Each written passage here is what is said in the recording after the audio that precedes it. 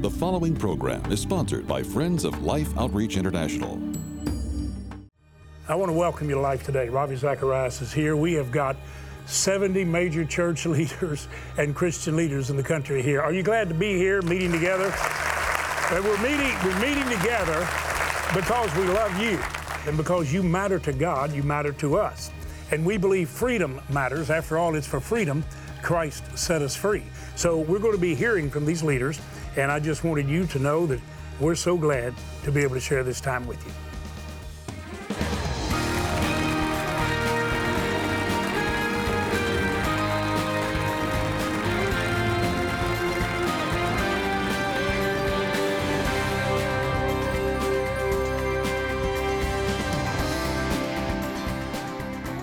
You know, if you know the leaders that were gathered right here in this studio, I mean, yesterday and into the evening, and you understand the great diversity in these various denominational groups and the high influence and impact they have, and oftentimes they've been seen to be miles apart.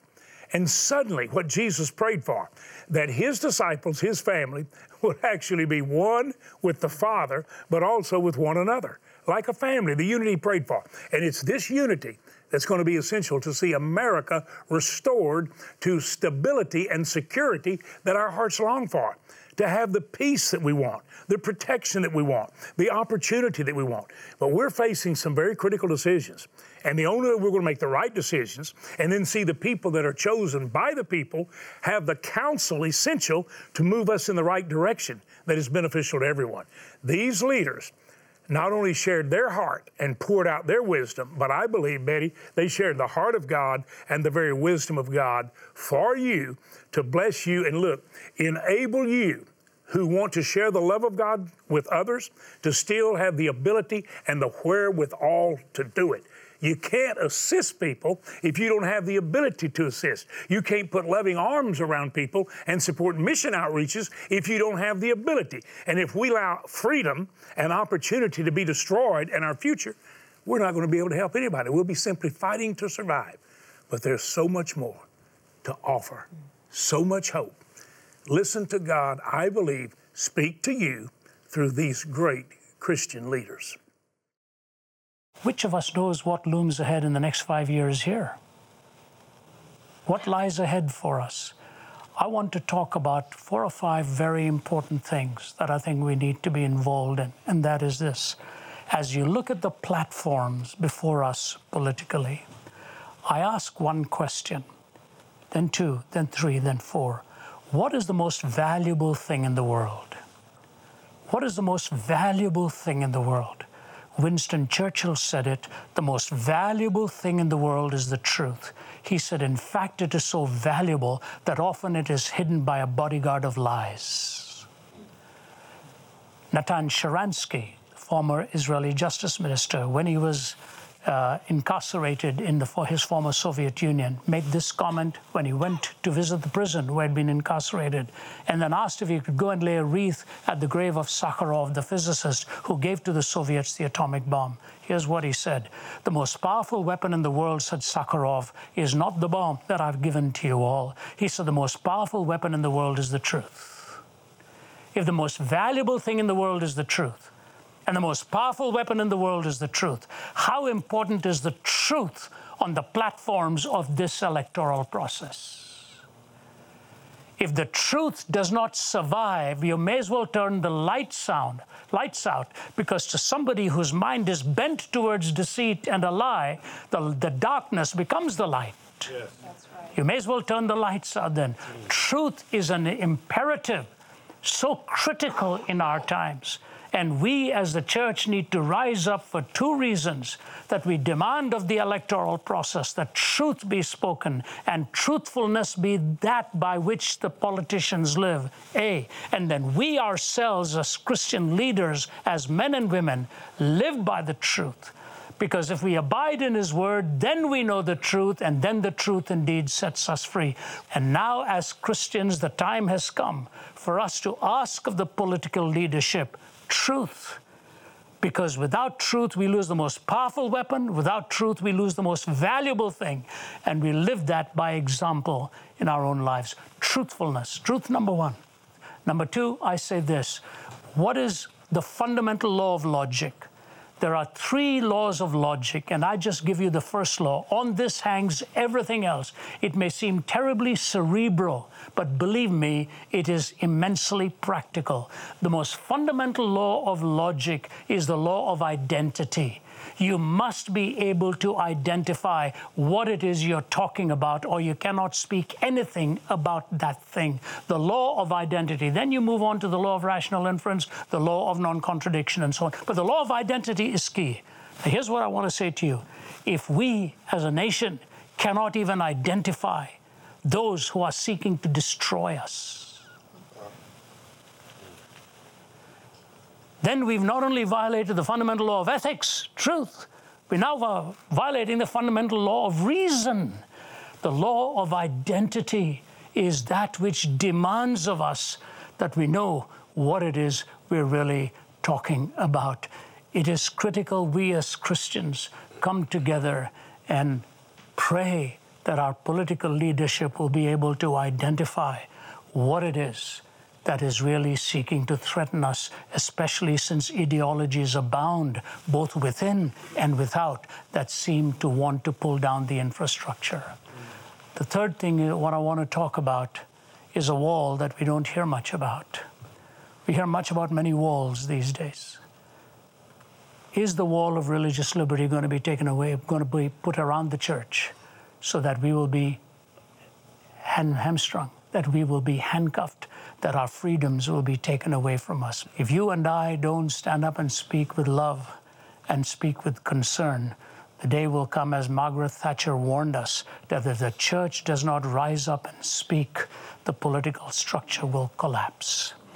Now, we've got truth, we've got the law of identity, we've got the religious freedom principle. Why is that critical? I'll tell you why it's critical. We talk about ourselves being as a people of laws, that this nation is a nation of laws. I hear that again and again and again.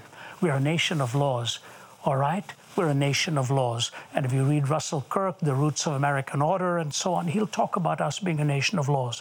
So we've got the root is the laws. The trunk is the political infrastructure. The branches is the outworking and culture, okay? You've got the roots, the laws, the trunk, the political structure, the branches, the outworking and culture. Here's my question. What is going to hold the roots? The roots don't hold themselves.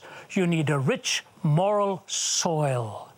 That rich moral soil is needed to hold the roots. And for that rich moral soil, the voice of the Christian has to be heard, because the greatest commandment given to mankind ever was not 1, but it was 2. To love the Lord your God with all your heart and all your mind and all your soul and all your strength, and to love your neighbor as yourself. Moses had given 613 commandments. Jesus could have reduced it to 1. He didn't. He reduced it to 2. That be the vertical dimension and then the horizontal dimension. All we hear in politics today is right and left. We've forgotten there's an up and a down. And if we forget there's an up and a down, we'll be choking each other from the right to the left or the left to the right. That's why Jesus never got messed up in that battle, because his kingdom was from another world. His kingdom was vertical. As Solomon said, everything is pointless and emptiness if it's under the sun. If you lock God out, it's all empty and all purposeless, and you are chasing after the wind. You've got the ethical norms that are needed. You've got the logical reality that is needed. You've got the freedom to which God calls us and the moral reasoning to which we must be committed. Gertrude Himmelfarb from Columbia has written a book called Roads to Modernity. Here's this brilliant philosopher who takes one whole chapter of all things to say why America was different to Europe, why America was different to France. And she says America was different because for the French philosophers, for their philosophers, reason was supreme. She says for the American, moral reasoning was supreme. It's an incredible statement made by a very profound thinker. It's not reason with its feet firmly planted in midair, but it's moral reasoning, the distinction between right and wrong, good and evil, which is exactly what Alexander Solzhenitsyn warned us about, the moral reasoning that is needed. And so, ladies and gentlemen, I say to you, your life and my life must show that. If I don't honor my commitment to my family, if I don't honor my commitment to my colleagues, if I don't honor my commitment to what God Himself has called me to, it'll all be once again like chasing after the wind. We need that moral strength, that deep-seated commitment of the soul, so that men and women can look at us and recognize there's a man or a woman whose yea is yea and whose nay is nay, because they are rooted in the bedrock of the unchangeable one, God Himself. We must get that straight.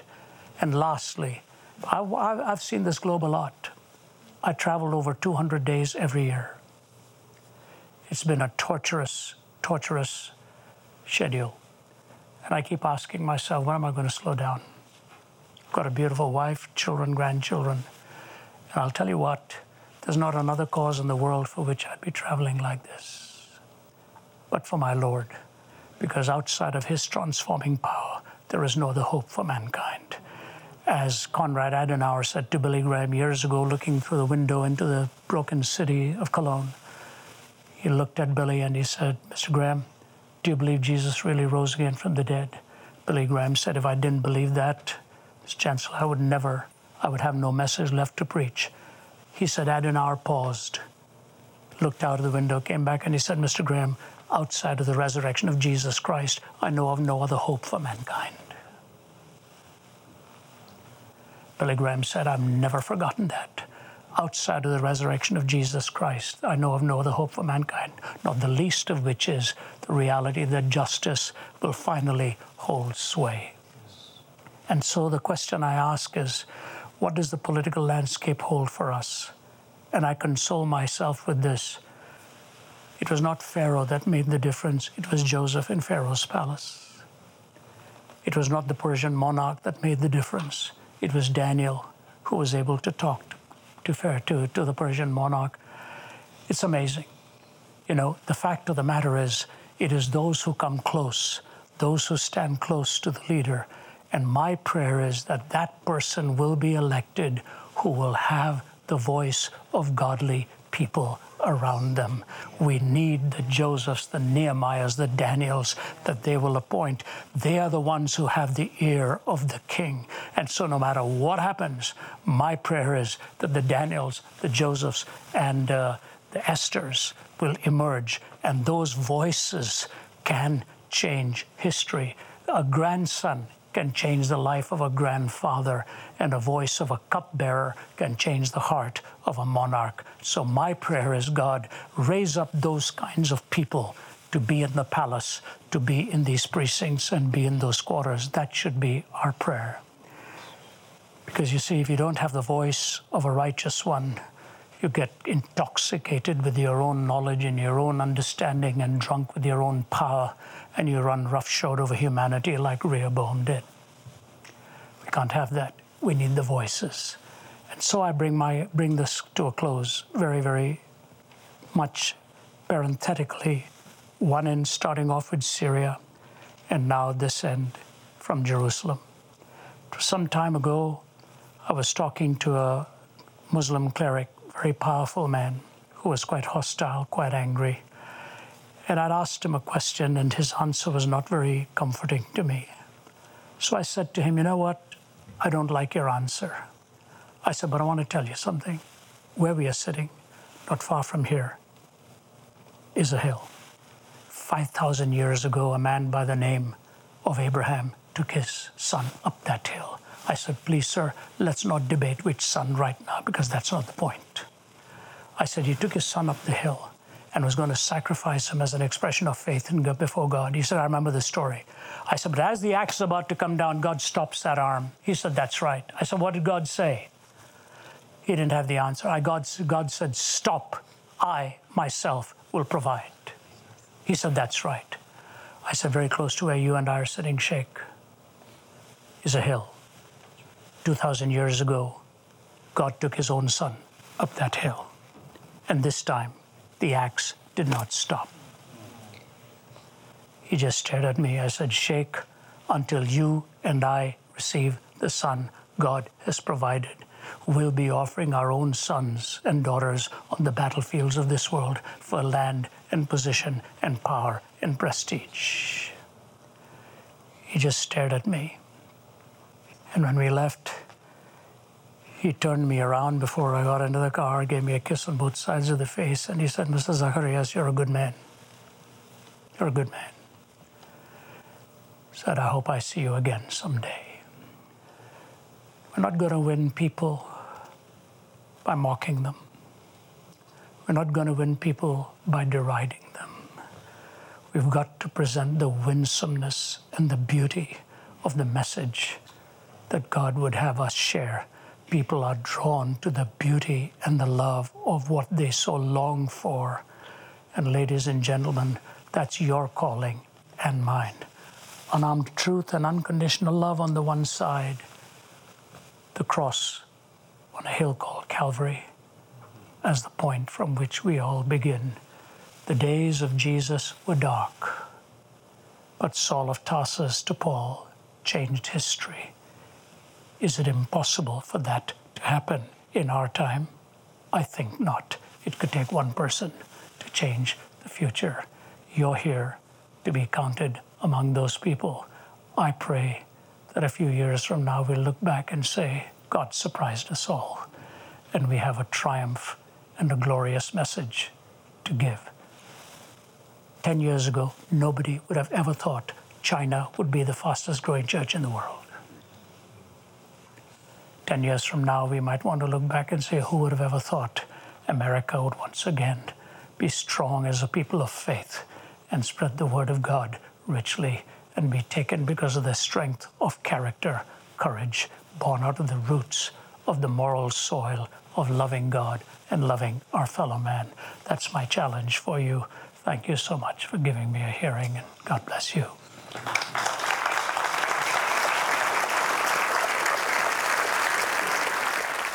I know your heart has to be blessed. Mine is, for sure. After listening to this yesterday, God is just doing some wonderful things. Well, he really is. And I think what you're hearing is actually an answer to the prayers many of you prayed. God, give us some wisdom and some insight concerning the future and the decision that's so important that we're going to make in the early first week of November. Because the decision we make and the leader that's chosen, and then the influence through prayer and through wise counsel being shared and hopefully being heard and heeded, our future depends upon that, because freedom's foundation is truth. And we know the truth that sets us free and keeps us free, but many people have abandoned it. It's like they've cast it aside, just like they've taken innocent life to be so unimportant that for inconvenience you could terminate a life. It's heartbreaking. You've got to appreciate what these wonderful leaders are sharing as they encourage all of us to pray together. I want you to look in at a situation that throughout the year, every one of you who watch Life Today often cannot watch and not want to extend the loving hands of God. There's no way you can see the opportunities that God has given us and the effective way of dealing with the challenge miraculously, undeniably. Every one of you have always indicated, we want to have a part in that. I want you to watch and see if your heart doesn't leap to such a point that you would extend a loving hand and have a transforming impact on a child's life. You are going to see them excited in the Christmas season because they're going to see the love you have and what love does as a gift. The saying, there is more to it than meets the eye, certainly applies to children affected by a congenital facial condition called cleft palate. Beyond the obvious of a child suffering socially because they look different than others their age are the physical problems they face because of cleft palate. One is being able to feed themselves properly because of the lack of suction. Other challenges are high rates of middle ear infections that can cause hearing loss, which in turn can affect their ability to sound out words and learn to speak properly.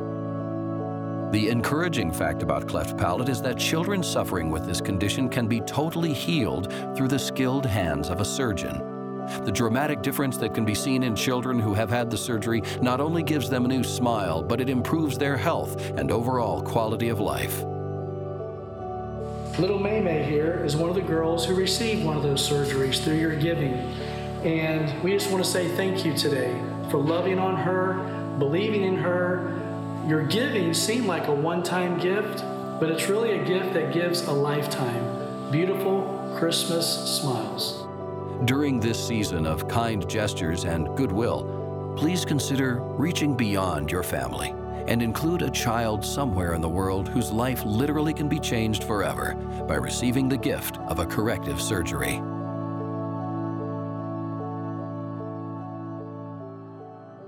Oh boy, I can't look at those little kids and not have my heart just almost break when I see how they feel, Betty. I remember a child in Angola years ago that had evidently not seen his face, even in a reflection. At least it appeared he hadn't. But we were taking some video pictures, and then we were playing them back on a little monitor and letting the children see what they look like. And when this little child with a horrible cleft palate or deformity saw his face, he just pulled back. It was like he was almost terrified to see his own face.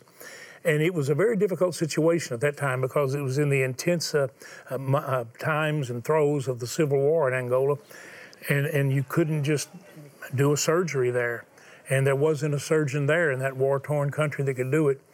And when we showed you, our viewers, that little boy, you said whatever it takes to get him to a surgeon, we want to do it. And we actually, miraculously, Betty, I mean, think about this. We actually got special permission from the Angolan government and from South Africa to provide transportation. Somebody there provided a private airplane, and you paid for the fuel and the transportation, and we flew that little boy all the way to South Africa, to Johannesburg, where he got that surgery. I mean, it was an unbelievable miracle expression of love. So if there's any way, you know, Betty, we're praying this, that you could help us by making a gift. It's $500 average surgery. We're praying for many of you to make that $500 gift or $1,000 gift. And I'm believing a lot of our friends will not only give shoes for Christmas, because we're doing that. $36 gives 10 children a pair of shoes. But I'm praying that many of our viewers would give a surgery, or perhaps $1,000, and give 2 children a smile for Christmas. I feel like our friends will, James. You know, I remember as a first-time mother and our child, the newborn, Rhonda, and you get them home and you're waiting for that first smile, just a little crease in the cheek go up and a little grin come across their face, and how pleased you were when you saw that first smile. Well, there's some babies that we're talking about right now that don't have that first smile. They're waiting for it, and we can give it to them. Isn't that exciting that we can, for the first time, a little child can smile? And there's nothing more disarming to see than to see, James, a little child smile. It just brings joy to your heart. So join with us and let's give some smiles for Christmas. Yeah, of such is the kingdom of heaven, little children. And when they're fighting a difficulty that love can just totally change, I mean, this is a miracle healing in itself. And it's made possible because of love. Would you right now go to lifetoday.org, go online, or you can dial the telephone number and take a bank card and look, make the best gift you can. This is a Christmas gift. Christmas smiles and shoes. Would you do that? Could you give a $180 gift that would give 50 children shoes for Christmas? Is there any way that you could help give a smile or maybe a $1,000 gift? I don't know what level, but $36 will give 10 pairs of shoes. Father, I pray everyone watching will be moved by your Spirit to extend hands of love and provide some shoes and some smiles. In Jesus' name. Lifetoday.org, or dial the number. We have some beautiful gifts to send you that I know you're going to treasure. And I know they'll become conversation pieces as you hang these little shoe ornaments on your Christmas tree. People are going to ask you about it. Thanks for sharing. Thanks for sharing the love of God. Poverty is a killer. And because of it, children needlessly suffer, not only from a lack of food and clean water, but also from a lack of things we take for granted, such as a healthy smile or a simple pair of shoes. For most of these children, they've never owned a new pair of shoes. And while that may seem minor in the light of all their needs, walking with bare feet puts them at risk of life-threatening infections that could lead to crippling consequences, disease, and even death. By responding today, you can help Life immediately secure and begin shipping Christmas shoes to 150,000 children around the world, just in time for the holidays. Your gift of $36 will help provide 10 pairs of shoes. A gift of $72 will help provide 20 pair. And a gift of $180 will help provide 50 pairs of Christmas shoes for children in need. With your gift of any amount, be sure to request this beautifully crafted blue metal shoe ornament, a treasure to place on your tree each holiday season. With your gift of $180 or more, you may also request this keepsake boxed set of Life's Christmas shoe ornaments. Finally, please consider a gift of $1,000 or more to help provide over 275 pairs of shoes or 2 children with corrective cleft palate surgeries, and you may request our Majesty bronze sculpture. Please call, write, or make your gift online today. Well, I know you're going to like this little Christmas ornament, any gift you make, and I think the Christmas tree, this is such a beautiful gift. It comes in a gift box. This is all 6 of the shoes that we've crafted over the years to say thank you. And now you can get for a gift of $180, 50 children's shoes, but also get the beautiful Christmas decoration. Tell your friends about the special programming, calling for prayer, for the awakening we need for God to heal our land, and for not only prayer but active participation on the part of the American people and everyone who is a Christian and who cares about others and cares about freedom. It's for freedom Christ made us free. Let's express ourselves first in prayer, but then in action by making the wisest choice all the way across the board from the local elections all the way to the top. Every person expressing your heartfelt convictions and concerns. Thank you for doing it. Thanks for watching Life Today. Encourage your friends to watch and pray.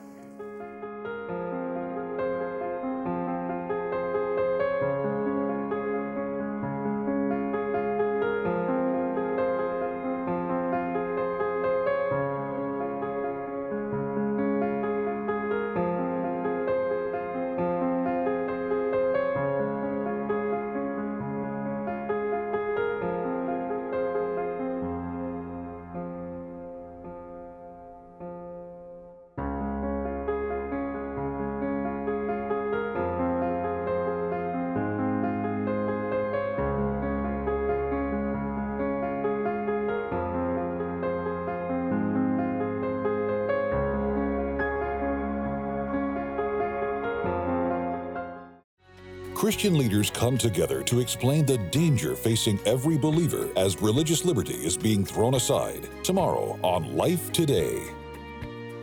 Life Today is made possible by the supporters of Life Outreach International. Your gift will be used exclusively for the exempt purposes of life. The ministry features specific outreaches as examples of the programs it supports and conducts. Gifts are considered to be without restriction as to use unless explicitly stipulated by the donor. The ministry is a member of the ECFA.